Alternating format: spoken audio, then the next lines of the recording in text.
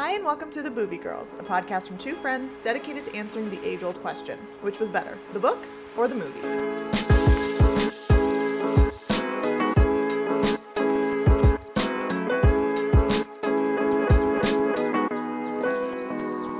I'm Rosha.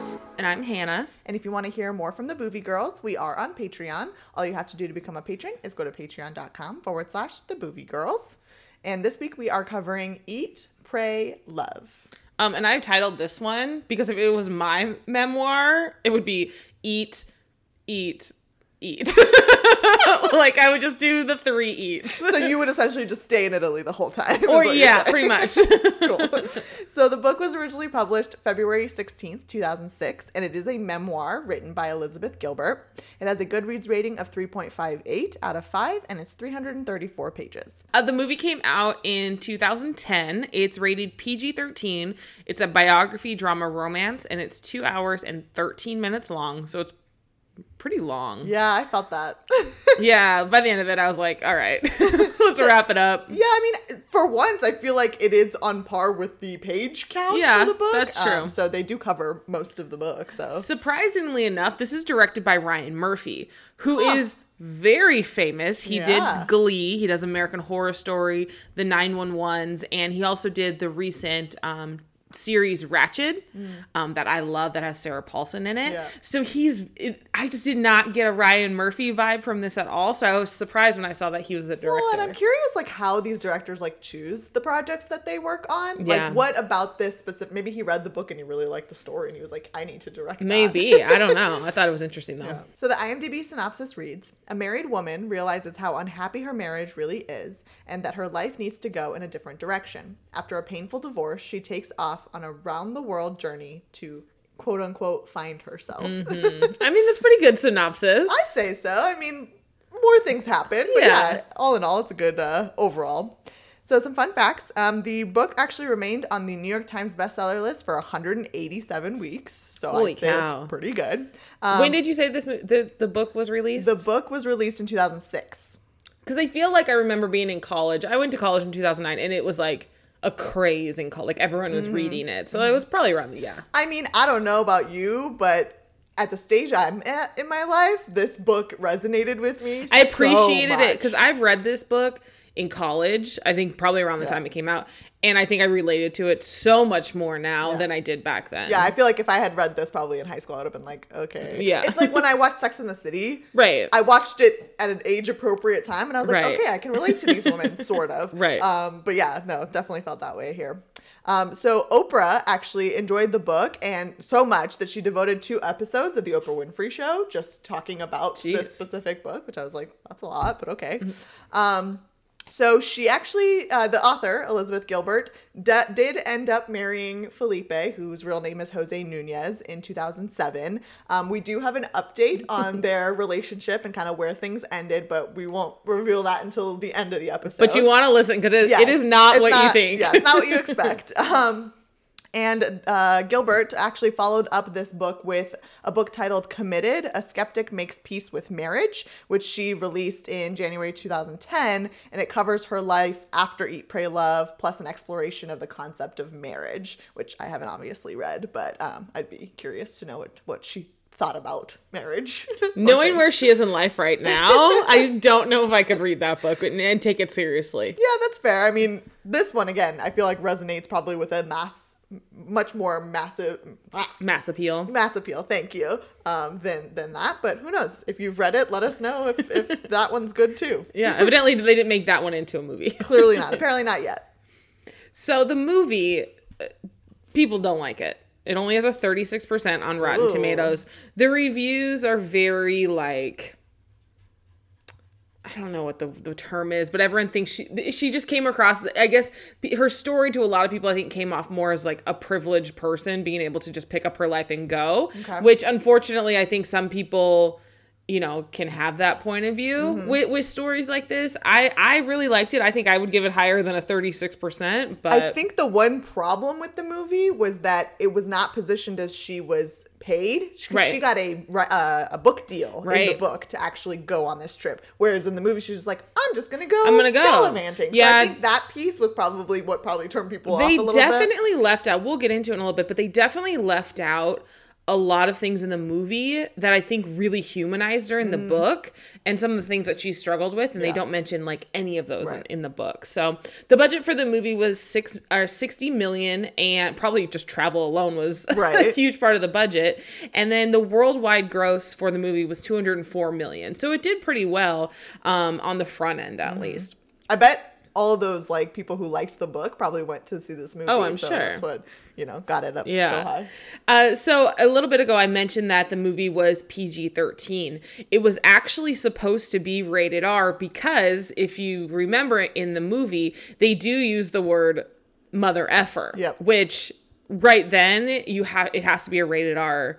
It's a rating of rated R, and I guess Ryan Murphy, the director and the producer, ended up being able to appeal it, and they got them to re-rate it just because of that one word. Well, having seen the types of movies that come out these days, you're like shocked when other movies aren't rated R. I think for one mention of mother effer, we're okay out of PG-13. Well, and I remember when we were watching the movie, it pops up their rating and it tells you why, and I think it's like one of it is like rear nudity because you see butt cheeks in it. While she's in Italy, there is a pizzeria that she ends up going to visit in Naples, and it is an actual pizza place, obviously, because she talks about it in the memoir. And it's located in Naples, and in the scene, you actually see an old white a man in white sitting next to her, who is actually Antonio Conduro, who is the grandson of Michelle Conduro, who is the founder of the pizzeria. That's so cute. So they use some of the family in that scene. You mentioned Oprah Winfrey and how she loved this so much. So the book was listed, obviously, as one of Oprah's favorite books of all time, which is why Julia Roberts ended up taking it, because of Oprah. I was curious that how Julia came to be a part of that. Oprah. If Oprah loves it, clearly it's got to be good. You know what I've noticed is, like, throughout all of these titles that we've done, I feel like there's always one little link that links us back to the title we had just done. So, like, this one is Oprah. Like, there's always something. I'm going to try to point those out as we come across. But so one of the scenes in India, her and one of her friends that she meets ends up going to have a Thumbs Up soda. So it was actually initially a brand of cola in India, and it was introduced in 1977 by Coca-Cola, but Coca-Cola ended up withdrawing it from their line or whatever. They ended up getting it back because once Pepsi launched, they needed something to kind of combat it. So you can still buy it. You can buy it on Amazon. So it's technically a Coke product? Yeah. Interesting. But you just can't, like, buy it in the United States. I love that scene because he's like, the first rule in India is like, don't touch anything but yourself. Yeah. Like, that's hilarious. For real. So the cast of this movie is pretty star-studded. I want to talk about, let's see, there's 5 characters I want to talk about. They have all either won an Oscar or have been nominated for Oscars. That's pretty good odds. Which is crazy. So Elizabeth Gilbert is played by Julia Roberts, who I adore. Queen. She won an Oscar for her role in Erin Brockovich. She was in Pretty Woman, My Best Friend's Wedding, which is one of my favorite movies of all time, Notting Hill, and probably has one of the best laughs in Hollywood. Totally. She only agreed to end up actually filming her scenes on location in Bali if the producers allowed her to have her family there during shooting. Bali was the one she had an issue with, not India? I guess not. Unless, did they actually film in India? I was curious. Yeah, I haven't read anything else that says that they didn't. So interesting. I guess she just wanted her family to have a vacation in Bali. Hey, which you have been to Bali. I have been to 2 of the 3 locations in this movie, and book, obviously, which means I just have to go to India now. But it was so cool to be able to kind of see it, not only or read it and then see it on screen, because a lot of the things that they talk about I have kind of experienced or like at least seen in some shape or form. So it was super cool. I feel like you had 2 very different trips in Bali though, between Elizabeth Gilbert and Well, yeah, I didn't fall in love. So, like, if someone had told me that was the place to fall in love, I would have tried harder. That's true. But I thought she did a great job. She doesn't fully look like Elizabeth Gilbert. Elizabeth Gilbert is blonde. Mm-hmm. She's a little more bird-like. You know what I mean? Sure. But, I mean, you can't... If someone wanted to say, hey, Hannah, who do you want to play you in a movie? I'd be like, and they say Julia Roberts. I'm like, okay. Yeah. I'm sure Elizabeth Gilbert was very happy to hear that she was playing her. Right. I absolutely love Julia Roberts. I think she has such a, like unique and, like, different look to her, but also, like, still naturally beautiful. Mm-hmm. And she's like a Sandra Bullock. Yeah. You know. Next character is David, who David is kind of the fling that Elizabeth has after she gets her divorce. Mm-hmm. It's played by James Franco, randomly. He has an Oscar nomination for his role in 127 Hours, which I've never seen. Oh. No, because I heard he cuts off his hand, and I can't do it. I mean, like, yeah, but it's still a good movie. Yeah, I haven't seen it. I have seen Pineapple Express, though. Also many a times. Not Oscar nominated, but also no. Great. And he was in Freaks and Geeks and a bunch of other stuff. I love him. I actually do recommend watching 127 Hours. I am always fascinated by someone who can essentially hold their own by themselves in a movie that's all about them, really. So yeah, I liked him for this role. I thought it was good because, you know, he's supposed to be that younger, different kind of guy, and I think he works for that. Well, and I think he played this role before he got like too kooky, I think. Yeah. You know, where you could still kind of take him seriously and whatnot. Well, and like kooky by whose standards? Pineapple Express standards. Because like there are much more kookier people than. Is he your favorite Franco brother? No, Dave Franco. You like Dave Franco better? 100%. I loved James until I was introduced to Dave, and then now I'm all about Dave. Delia, who is Elizabeth's, I guess, best friend, but she also works with her, doesn't she? Yeah. Yeah, I think she's like a publisher or something. Yeah, she like works with her to get her book signed or whatever. Is played by another queen, Viola Davis. Love her. She has an Oscar for her supporting role in Fences. She's obviously in How to Get Away with Murder. She was in The Help that we covered a while ago. She's in Ender's Game, which we'll probably cover at some point. And she's going to be, this is weird to me. She is playing in a TV show series coming out this year called The First Lady as Michelle Obama. Oh. I do not see her as Michelle Obama. Interesting. Yeah, I guess we'll see how that goes. I mean, listen. Viola Davis, clearly, this role proves that give her anything and she'll act it. And she'll do a good job, even if there's clearly nothing to act with, you know? But I don't know. It'll be interesting to see her in that role just because Viola Davis just kind of has like an edge to her, I guess. Mm-hmm. And I don't ever feel that really with Michelle Obama. She is kind of more like peaceful. I don't know if that's the right word. I bet you she's going to do a lot of research though, and maybe even like hang out with Michelle Obama just so she can make sure she nails the role. I mean, I don't know, but I liked her. I mean, this role didn't do anything. Nothing really. So it was actually wasted on her, if I'm being completely honest. Oh, for sure. But she wasn't as big, I think, at this point. Anyway. So Richard from Texas is a guy that Elizabeth meets while she's in India, played by a guy actually named Richard Jenkins. He has an Oscar nomination for his role in The Shape of Water and an Oscar nomination for his role in The Visitor. And he's also the dad in Step Brothers, which we all love. Never seen it.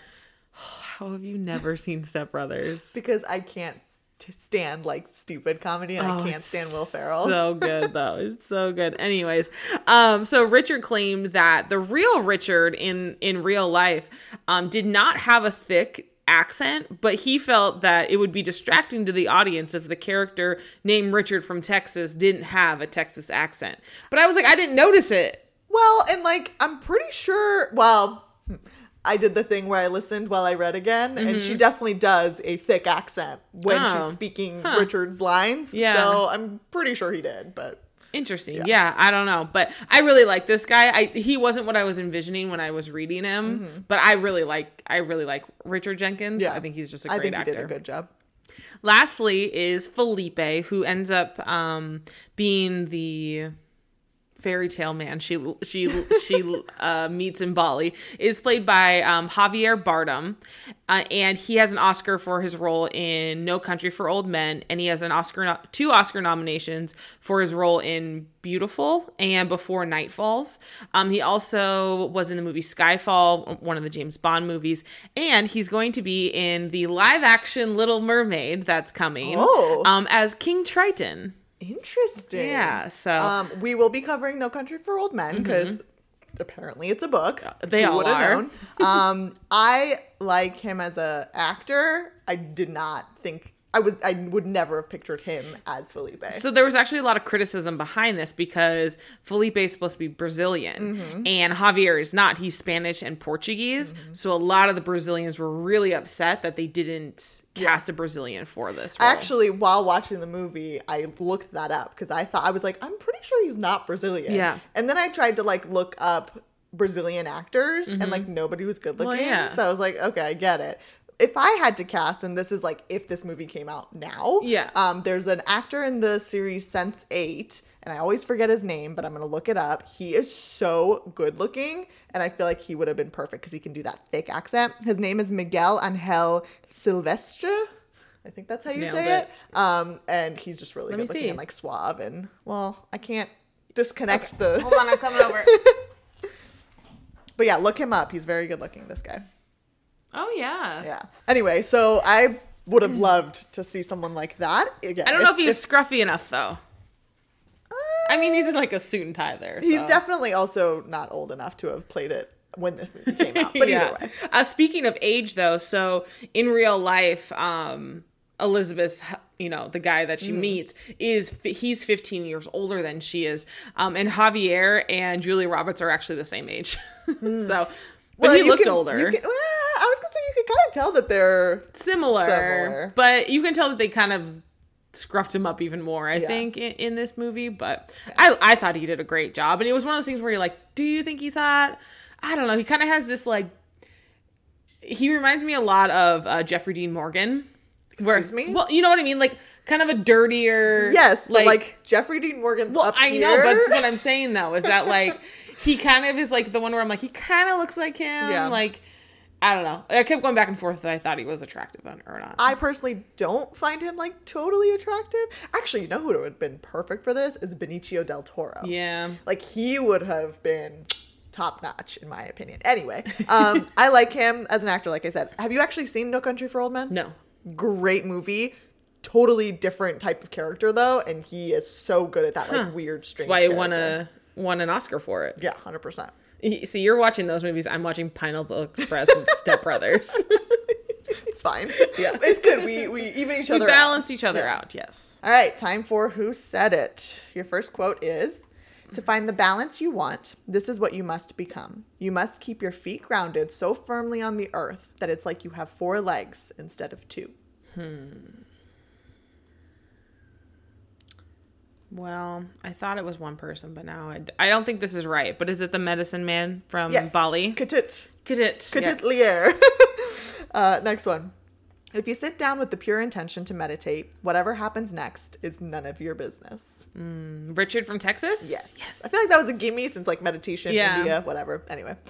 This is a good sign. Having a broken heart. It means we have tried for something. This one's a trick one. That's a great quote, though. I know. I liked it a lot. It's a trick question? Mm-hmm. It's said by somebody else in the movie, but the book, I went with the book. Let's go with Elizabeth.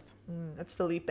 In the movie, Ketut actually says a variation of it when he does his palm reading. But anyway, next one. To lose balance sometimes for love is part of living a balanced life. Elizabeth. No. Dang it. It's YN, the healer that she meets in Bali, the woman. Yeah. Last but not least. I am loyal and constant in my love for travel, as I have not always been loyal and constant in my other loves.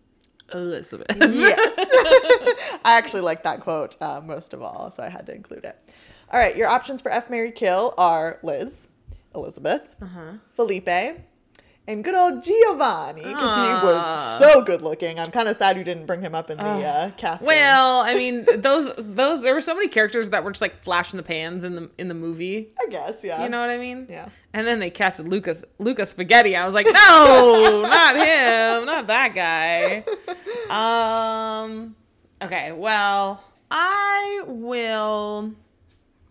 gonna kill Elizabeth because like she got to just be a little much for me, you know? Okay. And then I will marry Javier. You mean Felipe? Yeah, Felipe. AKA, what's his real name in real life? Javier Bardem. Yeah, no, but then like her... Oh, Jose. Yeah. And then I will share a bowl of spaghetti with Giovanni. A Luca Spaghetti? A Luca Spaghetti. I agree with you on Liz, but I'm going to flip-flop. I'm going to marry Giovanni because, like, did you see him? I know. And I will share a bowl of spaghetti with Felipe. Spaghetti. All right. So, I mean, the movie pretty much is, you know, broken out into countries. This is best case scenario for you. Best case scenario. So we'll get into it. So the movie starts out, she's writing an article. Here, I'm going to stop. Don't you think it's kind of weird that, like, this is a memoir? Like, this is someone's real life. Like, what happened? I mean, we're led to believe that what is written in this book is what actually happened in real life. So it just, like, baffles me that they can even change anything in these movies. I'm like, no. You know what I mean? It was a little bit like that with Into the Wild, but I think the benefit of Into the Wild was the book was told by somebody else. By the writer versus, like, his actual life. So it was a little different. So it's just, it's just weird to me, you know, when stuff gets changed when it's a true story. Sometimes some things need to be changed for cinematic effect or like wow factor. Sure. So yeah, it's fine. Okay. Well, namely the ending, which we'll get to. So the story starts out. She's writing a story because she's a magazine writer, I guess, in Bali, and she's interviewing a medicine man, and she's asking him kind of like about her relationships. She's having him read her palm. Which, have you ever had your palm read? I don't know, probably one of those like weird places like on Venice Beach. I have not, but I would really like to do it at some point. But anyways, so he says that, you know, in your life, you're going to have one long relationship, one short relationship. You're going to lose all your money at some point, but then you're going to get it all back right away. And he said, you're going to come back to Bali and you're going to live with me and you're going to teach me English and I'm going to teach you everything. And then he ends up giving her this picture of this guy who has a fern for a head. And then he says something very, you know, wise in there. In the book, doesn't he mention that she's going to have a kid? Yes. I think she said more than one. I think yeah, like two. And there's no mention of kids in the movie. Yeah. So, well, my favorite thing is she's like, so am I in the short marriage or the long one like, let now? me know. Yeah, because, I mean, that's a good point. Like, currently she's still married to her husband in New York. So we flash forward 6 months later, and she's at a party with all of her friends, and she ends up talking to her friend Delia a little bit later in the party, like, you know, have you always wanted to be a mom? You know, like, and her friend's like, yeah.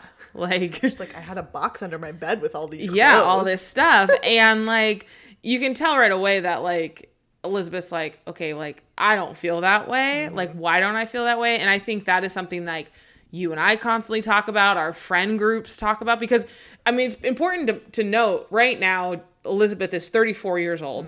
I'm currently 34 years old. You're a few years younger. So it's just one of those things that's very like, yeah. That was like point one, and I was like, oh yeah, I'm right there. We're right there. Life. Like, with the exception of not actually being married, but So something they changed a little bit. They made her husband very much more aloof, I think, in the movie. Yeah. They have him talking about changing careers, maybe wanting to go back to school. And you can tell that that's not like, she's like, that's not her jam. Like, she's like, just pick something. Like, I don't care what you do. Like, just pick something and stick with it. That's not in the book at all. No, you get the sense that like they're not on the same page. Yeah. But not so much because of him. It's just like they're not at the same level in terms of like their life balance. Right. And you can clearly tell that. Yeah. But he's not like a total like bum in the book. And she starts thinking like he might not you know, she might not want to be married anymore. She might want to be doing something else, not with him. So she goes to the bathroom and she prays. And I wish they would have done a little bit more, because it's kind of like a pivotal moment in the book, where she's in the bathroom, she's crying, she's having this moment. So she like gets on her knees and she starts praying. And then basically once she's done praying, all she is like, something's telling her to just like go back to bed. Yeah. Like just go to bed, which is similar. Like when I went through my breakup with my fiance, like I just remember always being like, just go to sleep. Sleep on it. Sleep on it. You're never, and then like every night when it was like, there was like a hard night, it's like, just go to bed. Just go to bed because you're going to wake up and it's just going to be different tomorrow, you know? And so like, I totally like felt that, except she went back to bed and then tells her husband, like, I'm out. Right. Like, I don't want to be married anymore. So we then see her, she's like in the bathtub. She's like starting to like learn Italian. She goes and is like living with her friends, which I don't remember her doing in the book. It doesn't. I mean, they separate and then like the battle of, you know, the divorce is intense, but they don't mention her moving. I think they just find their own places. Yeah. So then we see that her and her friend went to this like improv play thing, and that's where she like meets David, and he's performing, and they like make eyes. Performing her piece, I think. Because she's like, that's not how I wrote that, or something like that. I was like, okay. Yeah, it was very bizarre.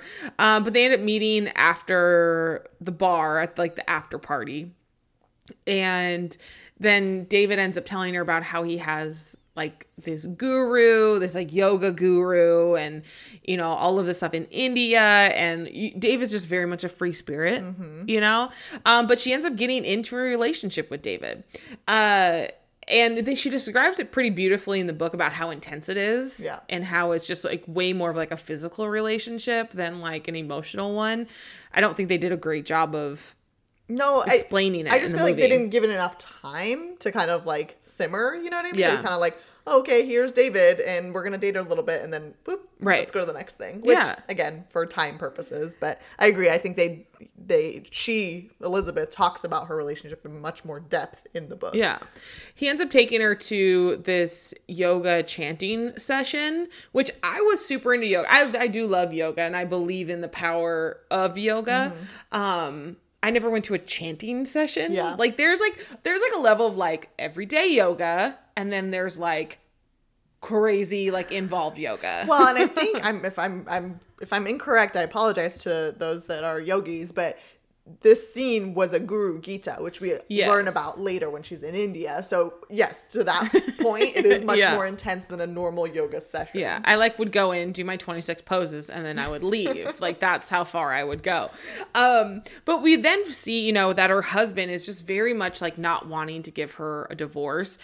We see them at like the divorce lawyers. She even like at one point offers him everything, and he's still like, no, like I just want you. And the struggle between them in the book is a lot more intense and is a lot longer than they make it seem in the movie. Because like there's this long period of time where it's like they don't know if they're gonna have to end up going to court. Like it's a lot bigger of a battle than it was explained in the movie. Right. I feel like they almost made it like comical in the movie. I'm like, this isn't funny. Like, he's actually like hurting. Yeah. And we then start seeing, you know, her spark with David, this new relationship she's in. We see it like starting to go out, you know, and again, it's not just like, you're kind of like, hey, what's happening? Like, it's described in the book so much more in depth that I think you just kind of lose it. And you're like, okay, like, why is she on the floor crying? Like, why, you know what I mean? Right. Yeah. Well, and it's important to know, obviously, I mean, this line has been said time and time again, the best way to get over someone is to get under someone. Right. And like clearly this is like proof of that it does not really necessarily work. And she's essentially throwing her negative experience with her husband into this new relationship, bringing that baggage over, and it's boiling over and not working. Yeah. So we then see that she has now decided that she just wants to go away for a year. And she's going to go to Italy. She's going to go to India and to Bali. And did you know where Bali was before knowing where Bali was? You mean in Indonesia? Yeah. I don't think I did. Okay. Why? Well, I just remember when I like told people I was going to Bali a couple years ago. Same situation. Like no one really knew. I think I would have thought that Bali was like the country. Yeah. You know, not like the city in the country of Indonesia. Well, and like Indonesia is a bunch of islands essentially. So Bali is one of the main islands. Okay, so now I have to ask you. So she decided on Italy, India, and Bali, Indonesia. You can't say any of these because you've been to 2 of these. But if you had to do 3 in a year, where would you go? For those same things? Eat, pray, love? No, like if you were like, Hannah, I'm leaving for a year. I'm going to go live in these 3 countries for the next year. Okay. Where would you go? I would pick Greece. Okay. I would pick... That's a good one. Somewhere in Asia. Let me think. Thailand. Ooh. And I would pick... That's a tough one, too. Maybe Australia, maybe not. Like the outback of Australia, not like Sydney. You're not going to the outback. Excuse me. You don't presume to know me. I do know you, and you're not going to the outback. If I fall in love with a beautiful Australian man, absolutely I'm going to Australia. You're going to the outback. Shut up. It was my 3 choices. It's fine. What are you going to pick? Greece is a good one. I think I would actually go to Italy. Yeah. I've never been. I think I would go just for like the food in general. It's incredible. And then I would probably do Japan. Ooh. Because that's definitely on my bucket list. Also for the food and just like the culture. And it's a toss up for me between like an Ireland or like Iceland, but probably Ireland because I want to like, I love like the history and like the castles and all of that stuff. Now I feel like we have to pick a third world country because technically isn't India a third world country? True. Or at least the like to experience like the slums of a country. I don't know. I feel like we picked very easy. We did. You picked Australia. That's basically America. You might as well have said Canada. The toilets flush the other way. So it's, okay, if I had to do a third world country, oh man. I feel like I'm gonna say something and you're gonna be like, it's not third world. I mean, I wouldn't know. I actually don't even know if India is technically a third world country or not. But something parts of it, I'm sure it is. Oh goodness, maybe like in Egypt. Maybe is that definitely not third world? Okay. I'm pretty sure it's one of the most expensive countries. Really? Okay. I don't know. See, that's why I literally you literally just proved my point. Oh no, somewhere in Africa. Okay. I could do like a Kenya maybe. Okay. I don't know if that's a third world country either, but you know, somewhere out there. If I had to do that, I think I would switch out Thailand for Cambodia. Okay. My brother has been to like the Southeast Asia area, and he got to work with like children in a school, teaching them English and things like that. Cool. Like that would be super cool. I think that would be my swap. Anyway, now that we've digressed completely, well, I had to ask. Hit us up on Instagram and tell us what your choices would be. So after she decides that she is, going to go to those 3 countries for the year, we find out that her husband Stephen has signed the divorce papers. But this is what we were mentioning a little bit ago. So in the movie, it basically seems like, okay, the divorce papers are signed. Like, I'm just gonna get up and leave. He has all my money, and then you're kind of like, wait, what? Right. That's not what happens in the book. No, in the book, Ketut, his prophecy actually comes to fruition. So essentially she loses all her money in the divorce, but then gets the notice that she got this book deal. And essentially the advance for her book deal is what allows her to go on this trip. So yeah, I think it's really important to kind of point out that she went there for a reason. It wasn't just to eat, pray, love. Yeah. It was for work. Well, and I don't understand why they wouldn't have put that in the movie. I don't either. It's weird. Idea. So now we're in Italy, and she's living in this like really old apartment building, which I think is really cool. It's really run down. I would have loved to see what the place she actually lived in looks like. Yeah. But there's like this like little old lady running around trying to explain things to her in Italian. Can I also I'm going on a tangent for a second here. I had some like PTSD. So my freshman year of college, I was like, okay, I took French all through high school. I get to college and I need to take a foreign language. Hannah, take French. You know French.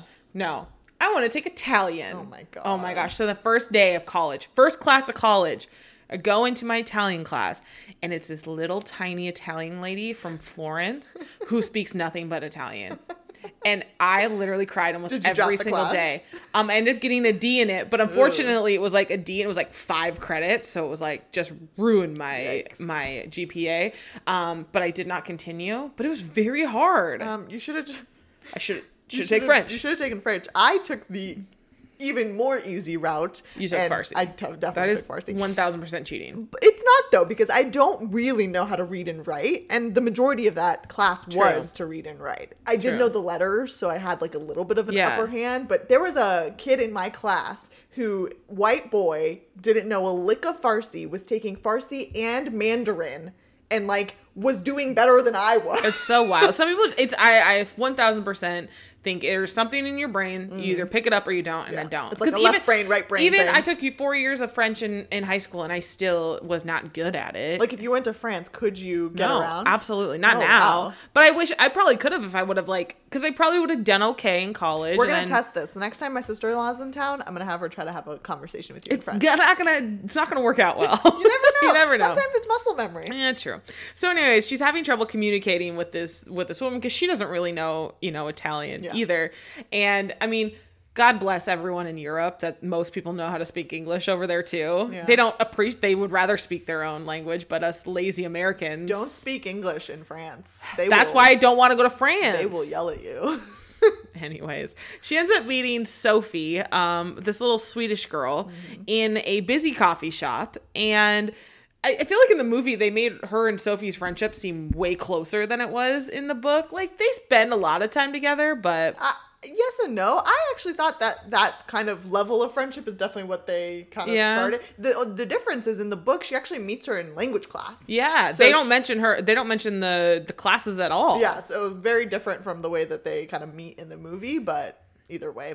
Yeah, so she, we see her wandering the city, and then we see her at lunch with a very attractive man, speaking and practicing Italian. Maybe that's what I needed. To practice Italian with this gorgeous Italian man. Sure. Were there no gorgeous Italian men in your class? No, I went to Kansas. It was a bunch of white people. Yeah.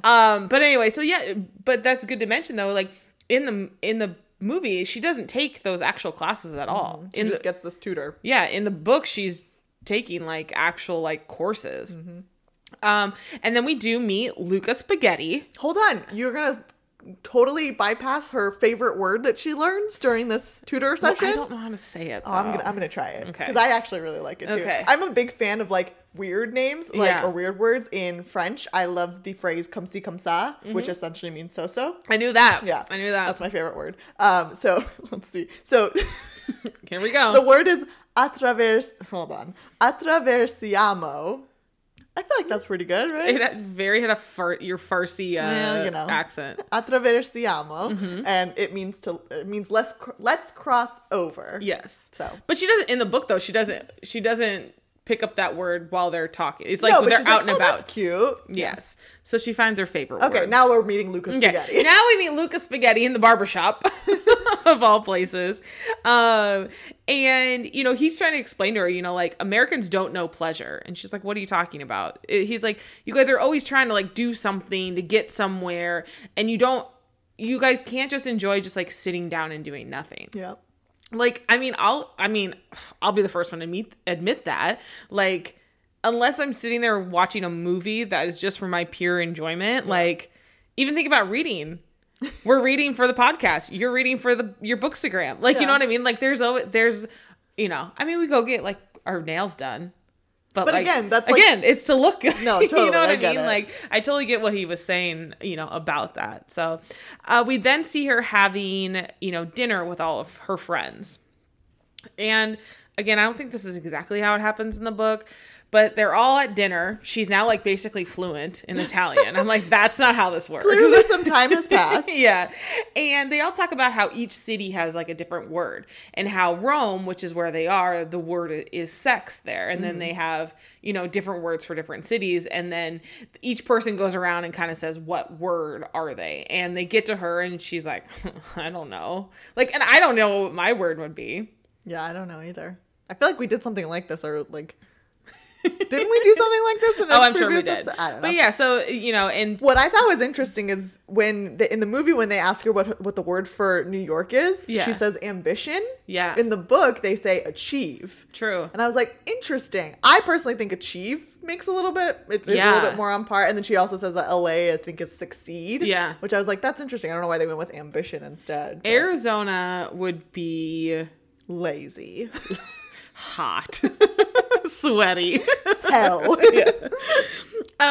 So then her and Sophie decide that they want to go to Naples to have pizza, which is obviously. So they end up going to this very famous like pizzeria in Naples where pizza was created.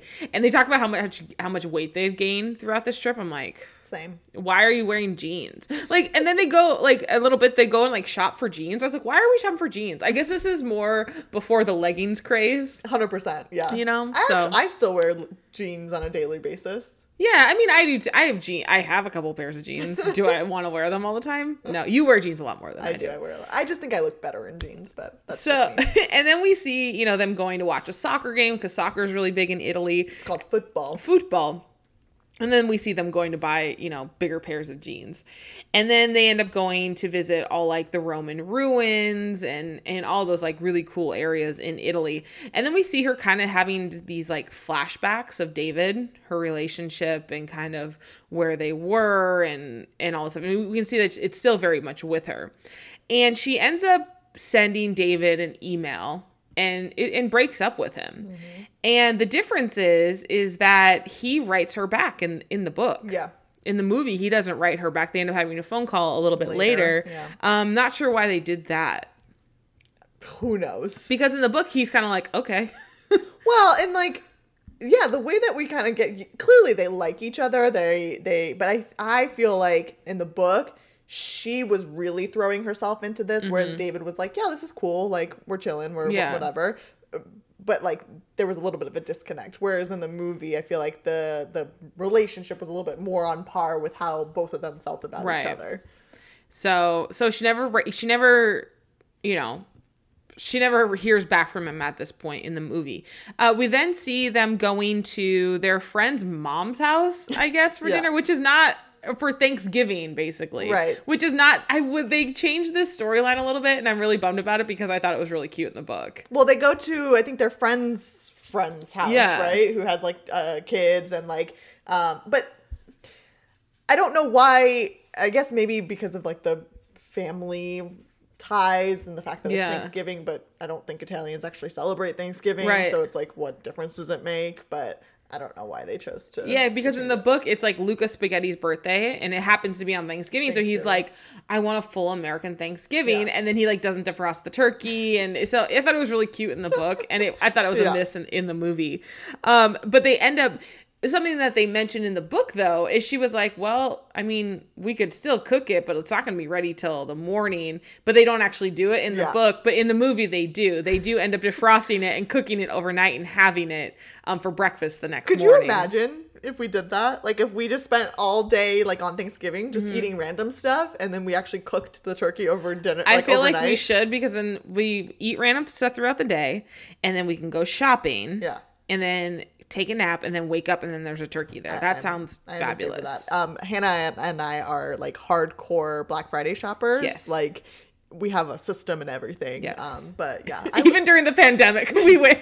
Yeah. Anyway, yeah, we should try that this year. I'm totally for it. So that's kind of where Italy ends in the movie. A couple things that we missed that I'd like you to touch on is the battle that she has with depression in Italy. In the book. Yeah, so in Italy, she, it's interesting because I feel like in the movie, like her struggle and her depression doesn't really hit until she gets to India. Yeah. But in the book, it actually starts way earlier in Italy. Mm-hmm. She's actually on like anti-anxiety meds and like she's trying to basically cope with the fact that like her marriage has ended. Mm-hmm. This other relationship that she was in essentially is gone now too. And she doesn't know herself and she's like, confused. So yeah, she goes through a big issue of depression in Italy that leads into India. Right, which is one of those things I was talking about earlier. Like, I thought that was such an important part of her story and her struggle that you don't get in the movie. more importantly than that, like all throughout the book, you don't get her inner dialogue, which I thought was so important and so interesting. And she does a very good, like, she almost writes it as satire, like it's comedic, but like there's deep meaning into like all the things that she's saying. So we definitely miss that. Like in the movie, Julia kind of says commentary, but not much. One other thing we miss out in Italy is that she has 2 different times she has people come visit her in Italy. That's right. Her sister comes to visit her, which we don't get any of her sister at all, which is important to note because later on I'll mention something that happens in India that's related to her family. And then the other one is, I think, a friend that she knows from college that comes and visits, and then they go kind of gallivanting to the other parts of Italy with each other. So all in all, Italy's pretty on par. I wanted to see more food. Yeah. Oh my God. The scene where she's like eating the spaghetti. So good. I'm like, I wanted to see more gelato. I wanted to see more pasta, more wine. I was bummed about the gelato because literally in the book, every waking moment she has available, she's eating gelato. Right. Which is how you want to do it. Right. There's a delicious gelato place right next to the Trevi Fountain. Ooh. That's just like chef's kiss.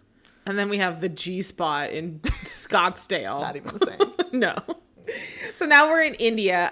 In the book, she actually goes home for Christmas, and then she goes to India.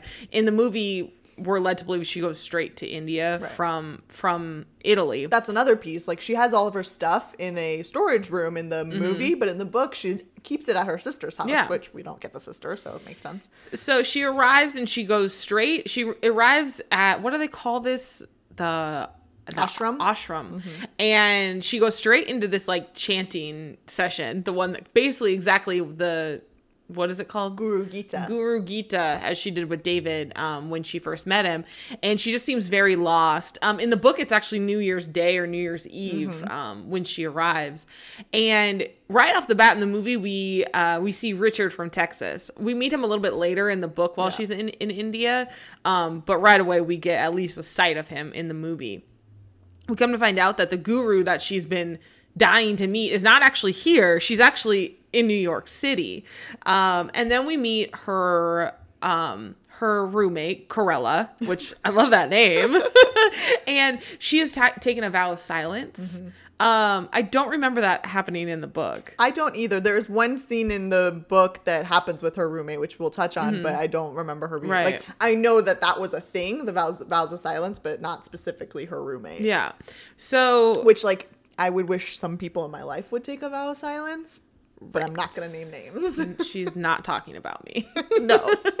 That would be really hard for this podcast. How about a vow of silence from social media? Ooh, there are some people that I wish would do that. Yeah. Anyways. So while they're there, they each have to do some sort of task or job. And her job, unfortunately, is washing the floors. Mm-hmm. She kind of, you can tell that she hates it. But they keep, in the book, she describes it's like the nice, cool marble floors. I was like, that sounds wonderful. Like the dogs are always wanting to lay on the nice tile. Do you want to be scrubbing it, though? No, I'm just saying it could be worse. Also, there's a lot of floor. True. And probably sweaty floors. So she finally does formally meet Richard from Texas, and he has a nickname for her, which is Groceries, because she eats so much. Because, she just came from Italy where she's been gorging herself, and now she's in India where in the book they describe as everything's vegetarian. Right. So we're, led to believe that that's how it is in the movie as well. She has a lot of trouble meditating, and, Richard's trying to really just give her tough love and is like, just let it be. Right. Like, it'll happen. There's a lot more struggle in the book of her not being able to meditate. Yeah, so this, like, the Guru Gita specifically is one that she really struggles with. Like, everyone else seems to be, like, A-okay. She's, like, in, like, hot sweats and, like... She's like, I hate it. Like, I hate it so much. And, I think, well, and, again, I'm not familiar with yoga, rituals and, like, that. But I do know that your mind has to be very, relaxed and kind of empty essentially to allow that to work. And she clearly has, this is another part of the book that I wish we would have gotten, like, we got a little bit of the inner dialogue, but like she's constantly battling with her head. And I'm the same way. Like, when I put my head down to go to bed at night, like everything from the past 30 years of my life just comes rushing in. So I get it. But yeah, much more intense in the book versus the movie. Right. And at this point, this is where she gets a call from David, and David, they kind of end their relationship at this point. Again, not sure why they needed to bring it into India in the movie, but they did. So her and David are now, broken up. But she's very much kind of like me, where she wears her emotions on her sleeve. Like, you can tell if something's wrong. Mm-hmm. So Richard's like, you know what you need? You need a thumbs up. And that's the soda that we were talking about earlier. And so they go into kind of town and they have a soda. And, he tells her, like, you need to pick a devotion. Like, you need to decide why you're doing this and dedicate your practice to that. And so I think that's, probably what she was really missing. That was probably the biggest, struggle with her that we didn't, again, there was so much more struggle in the book than we were led to believe in the movie. But so now she's back, and before, when I was talking about when she was washing the floor, she actually ends up meeting a 17-year-old girl whose job is also that. Mm-hmm. She's a very, very devoted to God yogi from India. Yeah. But we find out that this girl it's very different between the book and the movie. But in the movie, she is getting married. Mm-hmm. That she's, through arranged marriage, which is, very common there. And begrudgingly, because earlier we learned that, that's not what she wants. She wants to go to America and study and, essentially do kind of what Liz or a lot of Western women get the chance to do. Right. So now she's having to get married to this guy who is basically doing everything he wants. And now she's, having to fall into this norm in this culture.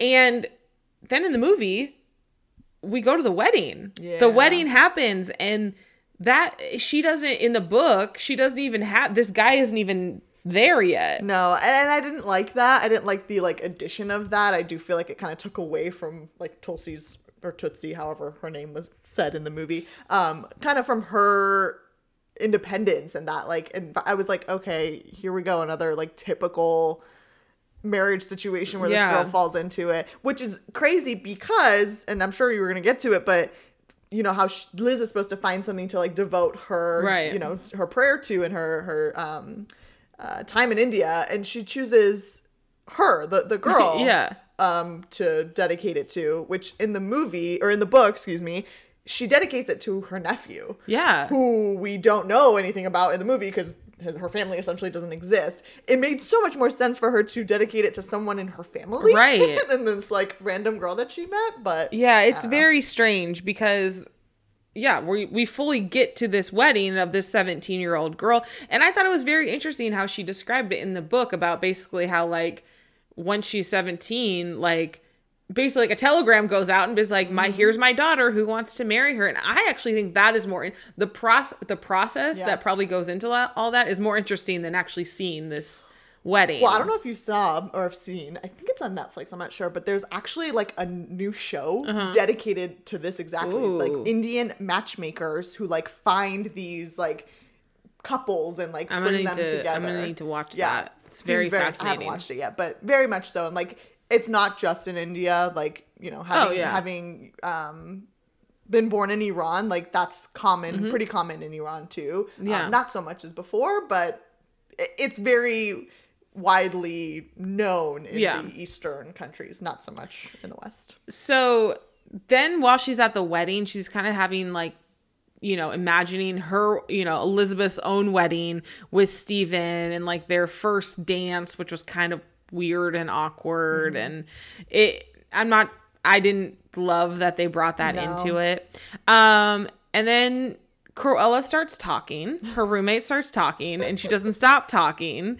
And then the movie just kind of jumps and is Liz then gets offered to get off of the floor cleaning duty, and she's now the welcoming committee for the new members. And then she sees an elephant walk up, and then she's done with India. And I'm like, whoa. So much more happened in the book before she leaves India. Yeah. So again, she's still struggling, even almost towards the end, she is still struggling with her meditation and this Guru Gita. Yeah. And something her roommate does something to her that helps her. So similar to the movie, Richard tells her, like, you need to keep at this every single day. Even if it kills you, like, you got to keep going for it. So begrudgingly in the book, every single day she wakes up at 3 a.m. and like gets her life together and goes. Well, one day she realizes that her roommate has locked her in to their room. And so she's like, crap, like, I need to get out of here. What's fascinating is, like, in her normal, like, realistically, she would have just been fine not going, but her dedication now, she realizes she actually is committed because she goes through the window of the room to actually get to the Guru Gita instead of being like, well, I can't make it. Yeah. So that was interesting. It actually showed her devotion to letting this process work for her, which we didn't get in the movie. And then, so, like, basically after she, you know, figures out, like, yes, I am devoted to this, she's like, okay, I'm going to be the silent girl now. Like, I talk too much. Yeah. And then that's when she gets the opportunity, right? In the book. Well, correct me if I'm wrong, and I might be wrong, doesn't she decide she wants to, like, do this? Or is she asked to? Do what? The, like, leading of, like, the new recruits. No, so in the book, she's like, all right, I want to, like, you know, be silent. I want to be like, I want to be so quiet. Everyone's like, ooh, that's the quiet, who's the quiet girl in the back? And then literally the next day, the like leader of that. So it's like the movie. Yeah. Where they're like, we need you to do this and we need you to be very talkative and help these people. I missed that part, but yeah, that was interesting. One other thing before we leave India here that I wanted to bring up that I should have brought up before, because I just mentioned a little bit ago about Richard leaving. Mm-hmm. Before Richard left, he ends up telling her, in the movie, this story about losing his family and how one night he was drunk and he drove home and he almost hit his son in the driveway. And that night his wife ended up, you know, leaving him, like picking up the kids and leaving. And he doesn't have any relationship with his kids and nothing like that. It's a lie. It's a lie. It's not a lie. It is not true. He does have a drinking and, like, drug problem. Like, he is a recovering addict, but definitely doesn't almost run over his child. No, and he still definitely has a relationship with his kids. Yeah. So I thought that was very strange. That whole dramatic effect type thing is happening here. Yeah, where, like, especially in India. I don't know what's going on. I don't think that was at all necessary, but hey, you know, I'm not a director. Right, so. I guess. So now we head to Bali, the third and final stop on this journey. And she goes back to see the medicine man that, you know, we were introduced to at the very beginning of the story. Kachit. And I love his name. And he doesn't remember her. He's like, who are you? What are you? And in the movie, she ends up showing him the picture that he had given her. And that's what is like, aha. Yeah. In the book, I think she mentions that she's a writer. I think that's when the light bulb goes off in his head. So she's helping him. I think in the movie, he actually asked, like, hey, can you write down all of my teachings and whatnot? And she's like, well, can't I just photocopy them? And they're like, no, you can't take them out of here. Yeah.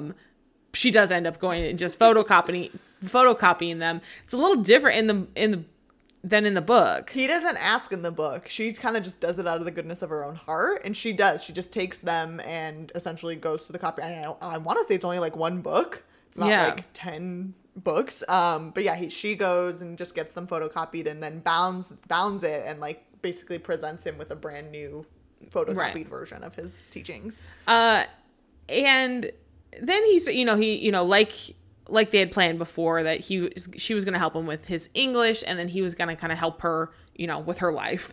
And he tells her, you know, she needs balance in her life, you know, and that the best way to start with this is just to sit there and smile and meditate in your whole body. And she has this, like, the most awkward smile. But I thought that was kind of cute. You have to smile even in your liver. Oof. It's tough. My liver does not like me half the time. Not sure how. My liver is, like, laughing most of the time. Yeah. Like, what are you putting inside of me? What are we doing? What are we doing? So now she ends up getting a bike. In the book, we actually get the description of her buying the bike, I think. Yeah. But in the movie, we see her riding a bike.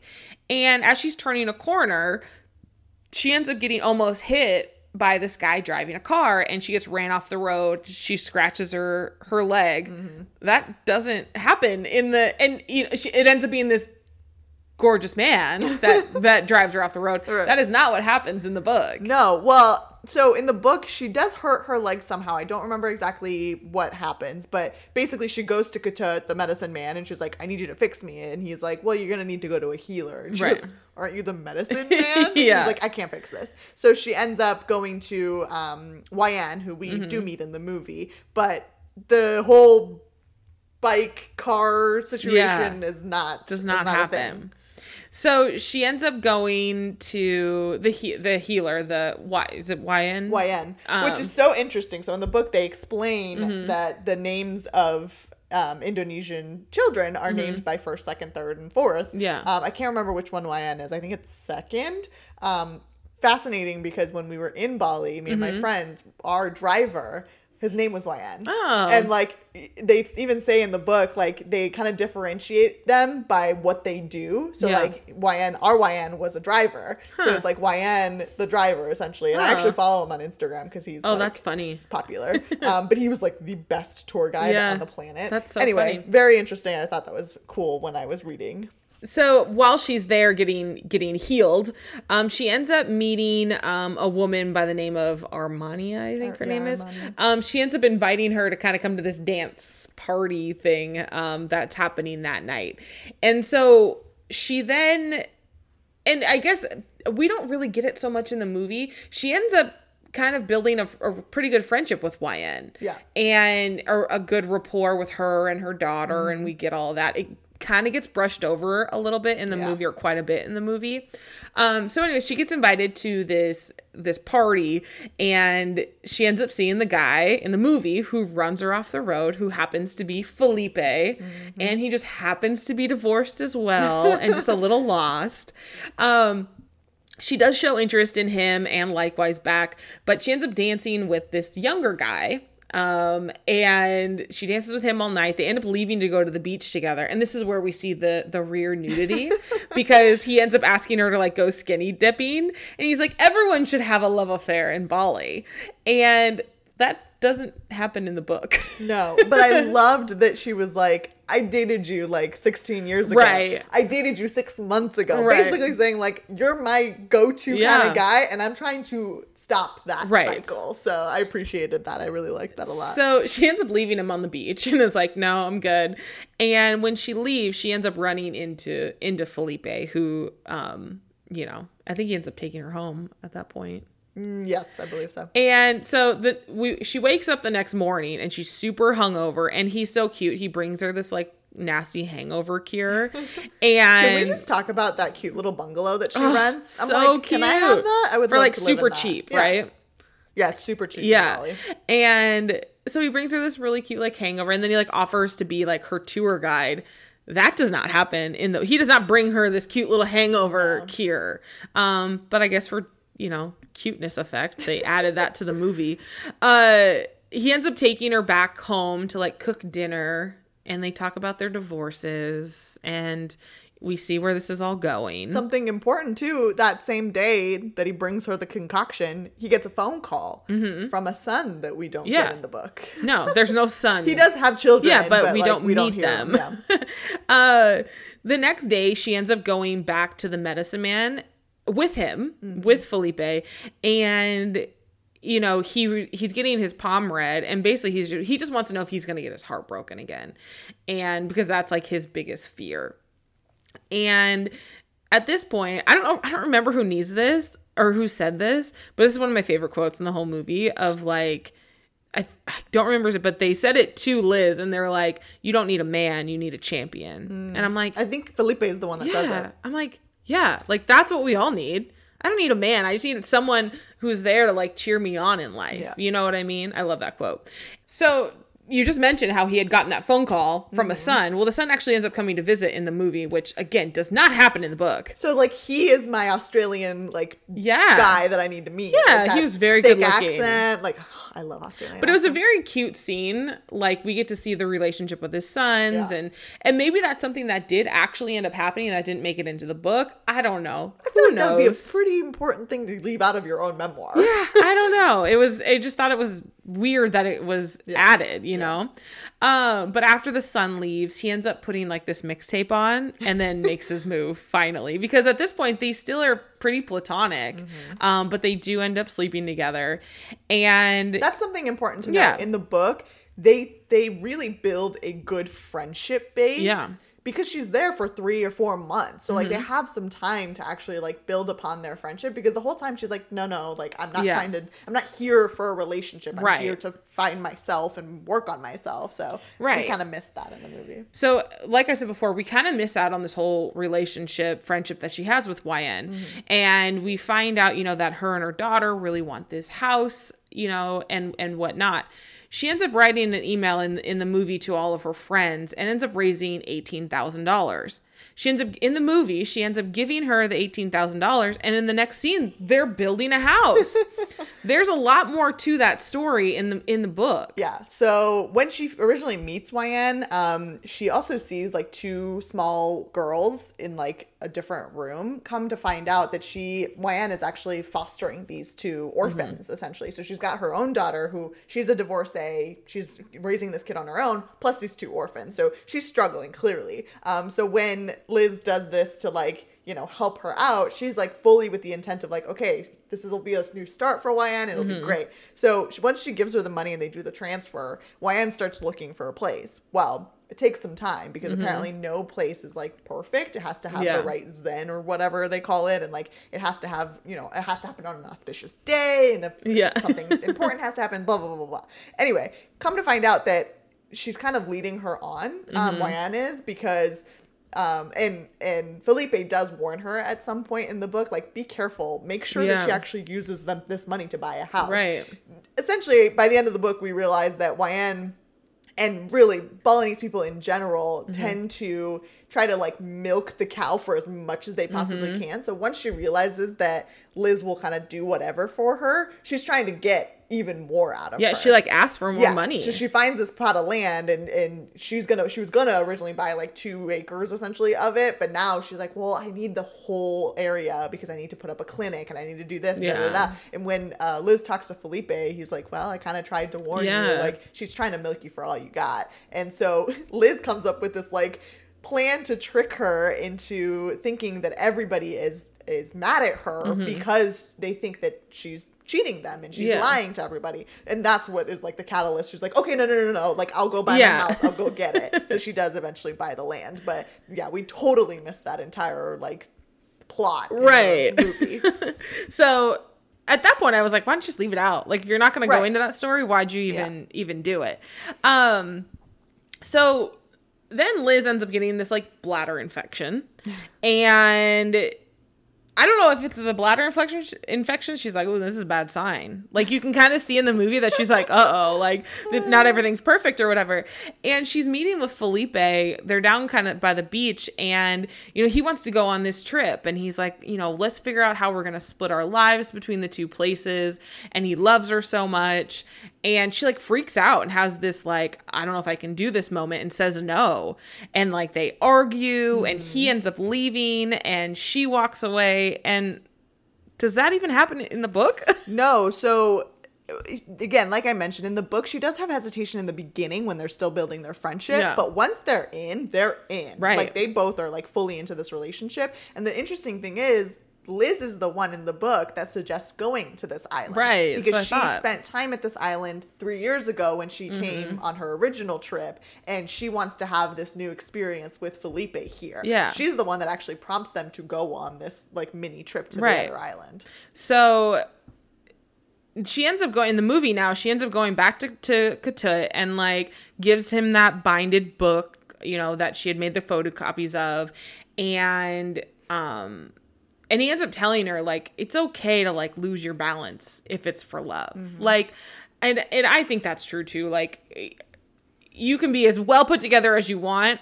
Once someone else comes into your life, you're going to get off balance because it's just somebody else coming into your life. But if it's worth it, like... Maybe that's my problem. You'll figure it out. I'm all about the balance. I'm all about my routine. Maybe that's my issue. You don't like it when guys come in and... I don't like it when anyone comes in and ruins my routine. That's true. Even my own dog. That's true. So she ends up in the movie. She ends up leaving Felipe this note to come meet her at the dock on Sunset. And then he does. And then she's like, I decided on my word, which is your Italian word that you love. Attraversam. Yes. So I messed that up. Which means let's cross over. And then they ride away into the sunset in love. And that's the end of the movie. Yeah. The book is similar.